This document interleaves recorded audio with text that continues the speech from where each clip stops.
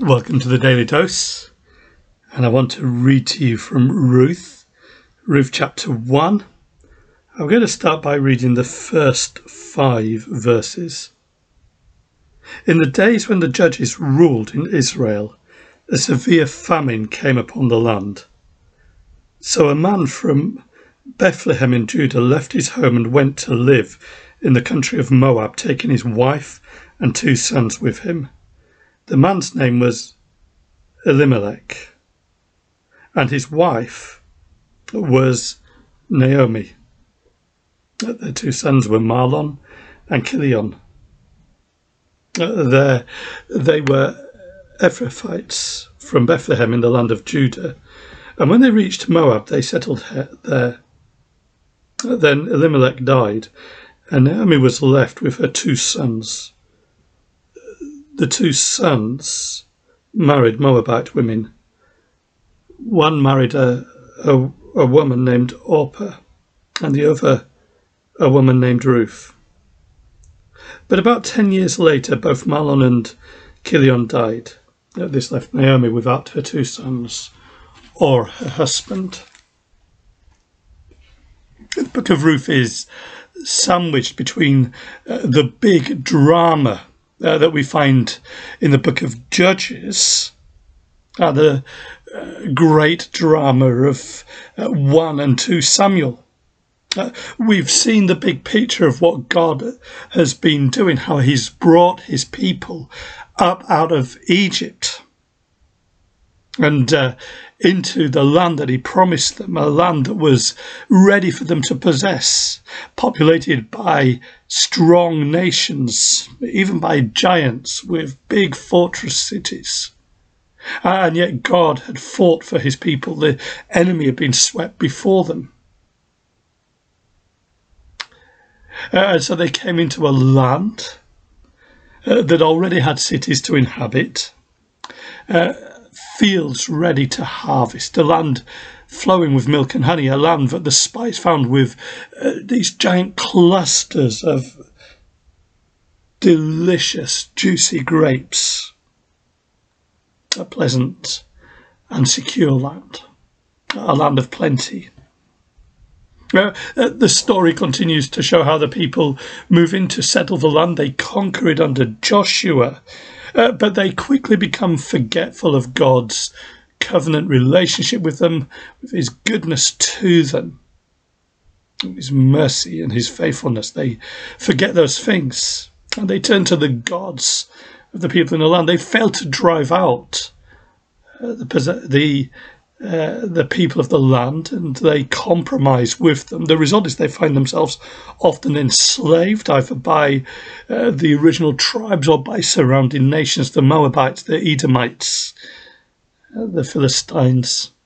And so God sends judges, prophetic champions and rulers who come to rescue, to liberate, to save the people from the enemies that are oppressing them.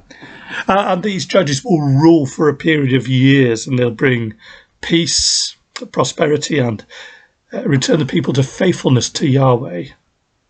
But when a judge dies, the people quickly descend into sin again. In fact, life and civilization is fragile. And so the end of the book is horrific. There's some horrific stories at the end that show godlessness.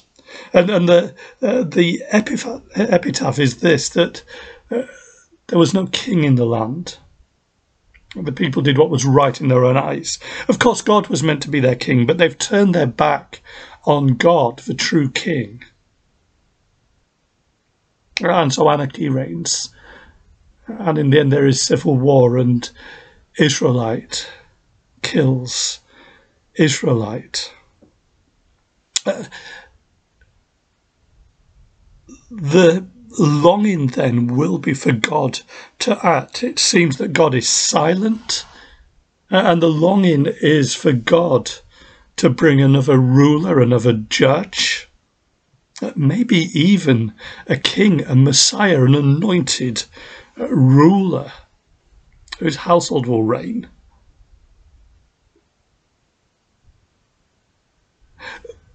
But in the meantime, we are pointed to this little story of one family and their ordinary life. And I want to suggest that this book of Ruth is so helpful for us for two reasons. One, there's the practical pastoral teaching element as we see what it means to be just one or two ordinary people living in a chaotic, messy, rebellious, cruel world, and yet seeking to love and serve the living God. That's going to be important for us, isn't it, this week? And secondly, this book gives us a little bit of a glimpse into the redemptive story. So it's about ordinary people. It's about the story focused in on this one family, but it's also about God's redemptive purposes, about how God will bring about true and lasting salvation, how God will restore his people, how God will be faithful to his covenant, how God will bring blessing not just to Israel but to the whole earth. And a crucial part of that story is here in the book of Ruth. Now, before we go on, I want to talk a little bit about genre. The ancient Greeks loved their plays and their dramas, and they had different genres. Two classical genres that stood out and effectively represented the polar ends of possibilities were comedy and tragedy. Now, what is a tragedy? That's probably the more obvious of the two, because a tragedy is simply a story with a tragic ending. There may be beautiful movements of hope, even what we might call comedic stuff in sense of there may be humour. There may be great battles won along the way. But in the end, the condition, the state of the central characters, the heroes and heroines, if you like, at the end of the story is worse than at the beginning. It's a tragedy. That idea is picked up by William Shakespeare. So he had his tragedies. Think of Romeo and Juliet, or think of Hamlet. In Shakespeare, a tragedy finishes usually with most of the key characters dead. Romeo and Juliet poisoning themselves. The bloodshed in the court of the prince, the king of Denmark, before Fortinbras arrives to find everybody killed. So that's tragedy. Comedy, on the other hand, is a story, a drama, a play, a book, a novel, a piece of cinema, where the outcome is so much better, so much greater than at the beginning. It may start with things going downhill. There may be danger and trouble. There may be deaths along the way. But at the end of the story, there is hope. There is joy. There is celebration. There is victory. In fact, very often William Shakespeare would mark this out with a wedding feast. Think about A Midsummer Night's Dream as a classic example of that. There's all of the confusion in the story about who should marry who. There's unrequited love. And yet at the end, there's a joyful wedding feast.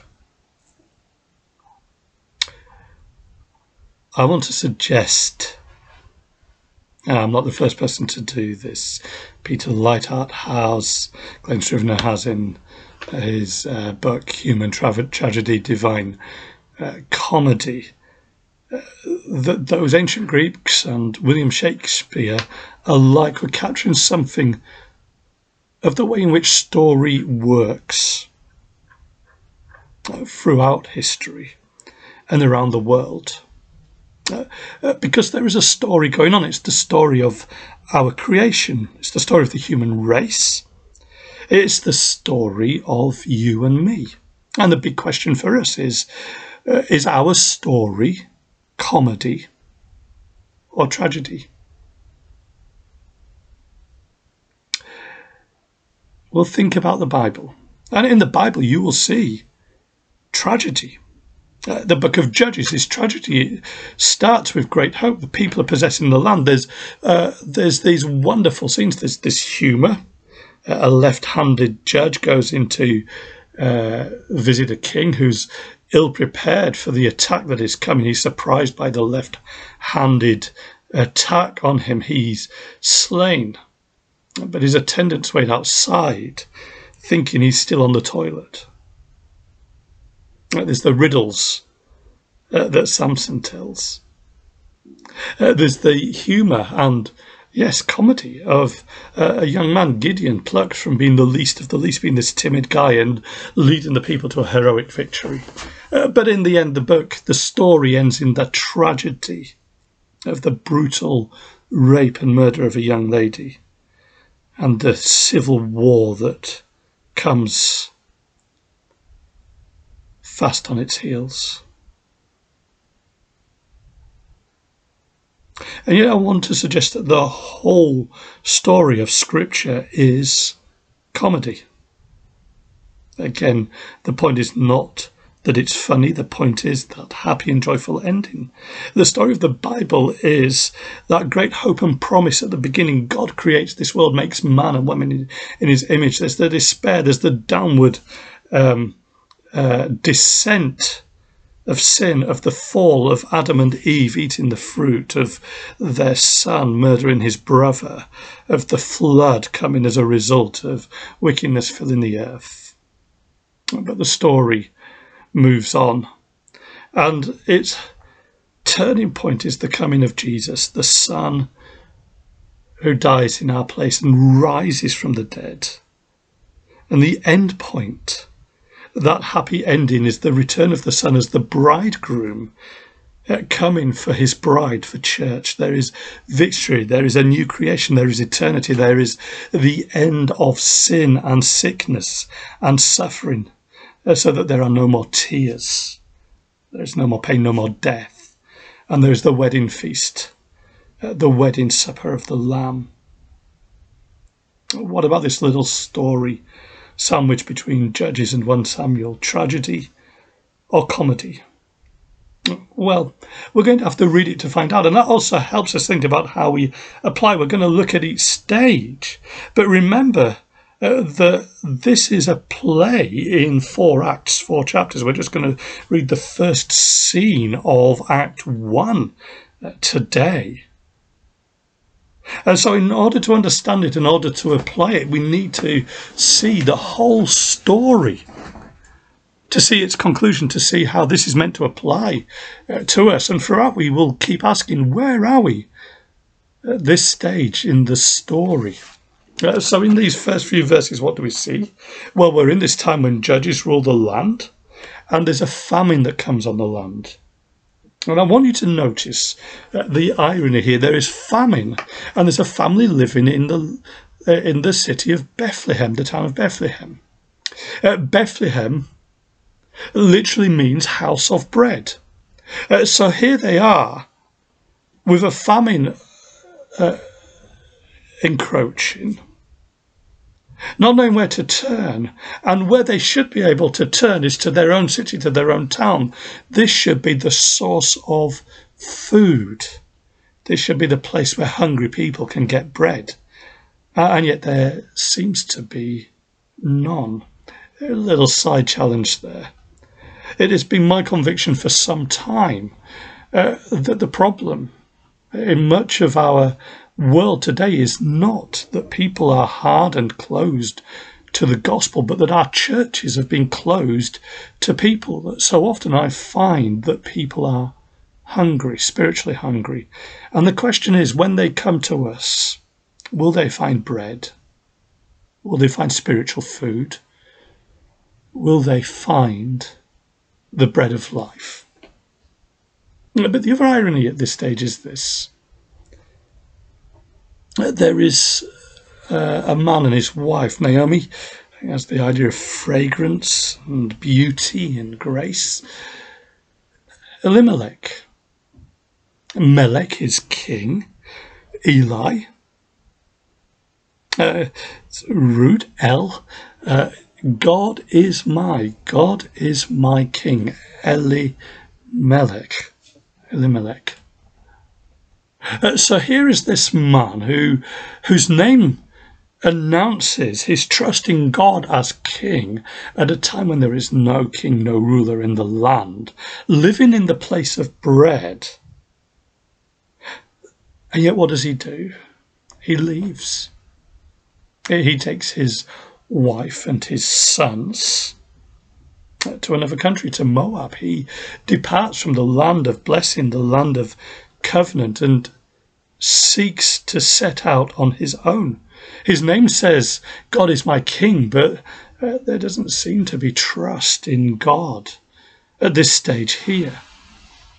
Notice as well the pattern here through the Bible. This is very similar to Abraham leaving to Egypt and later to Philistia. Isaac does the same, seeking refuge from famine. Jacob will also do the same. So off he sets.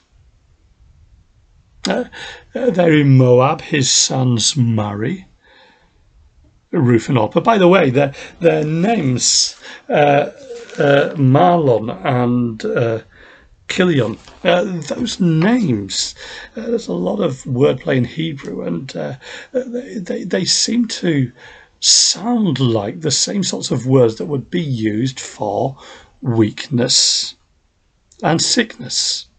I'm sure that's not the original meaning. I guess it would depend slightly on pronunciation, but the author will certainly be alert to that as he retells the story. Weakness, or weakling, and sickness. Instead of God's people providing a place for blessing that attracts the nations, Elimelech exports weakness and sickness to another land. Verse 3, Elimelech dies. So the two sons are married to Moabites, marrying outside of God's people, Orpah and Ruth. But the warning was in the names. The clue was there. Mahlon and Chilion die, and Naomi is left alone. This is a weak, a fragile, a very dangerous position to be for her as a widow, with two widowed daughters-in-law that really have no loyalty that they can owe to her. This is looking like a tragedy, isn't it? But remember, we have to stop and ask, where are we in the story? And as I said, we're not even at the end of the first act. We've just come to the end of the first scene. And we are presented with the problem, a destitute, helpless refugee woman, abandoned on her own. And it would be tempting at this stage, wouldn't it, for her to lose hope. To lose hope in the God of Israel. Maybe to throw herself on the mercy of the gods of Moab, on Chemosh. Will she do that? We will find out as we go through this during the week.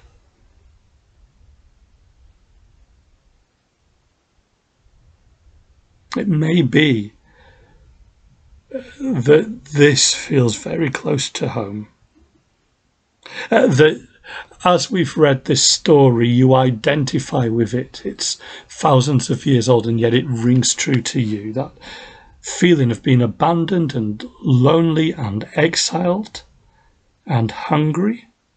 And that might be that you physically have experienced the horrors of the plague, that you've lost loved ones physically. People have died.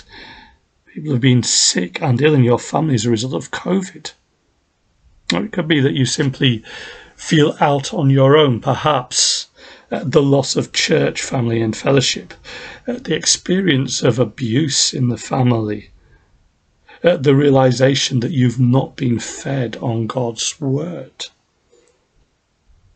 Well, I want to remind you again that if we're experiencing these tragic moments in our life, to stop and ask, where are we in the story? Remember what I've said. God's story, God's big story, is not tragedy. It's redemptive, it's hopeful, it's comedy. There is hope ahead. We are not at the end of the story yet. We have not reached its conclusion. So I want to encourage you just to stop and to do what we're going to see Naomi does. To remind yourself where you are in the story, that we are not yet at its end. And to ask, where is God in this? And what does it mean to seek his will? And we're going to find out a bit more about that in the coming days ahead. So join us tomorrow for Act 1, Scene 2.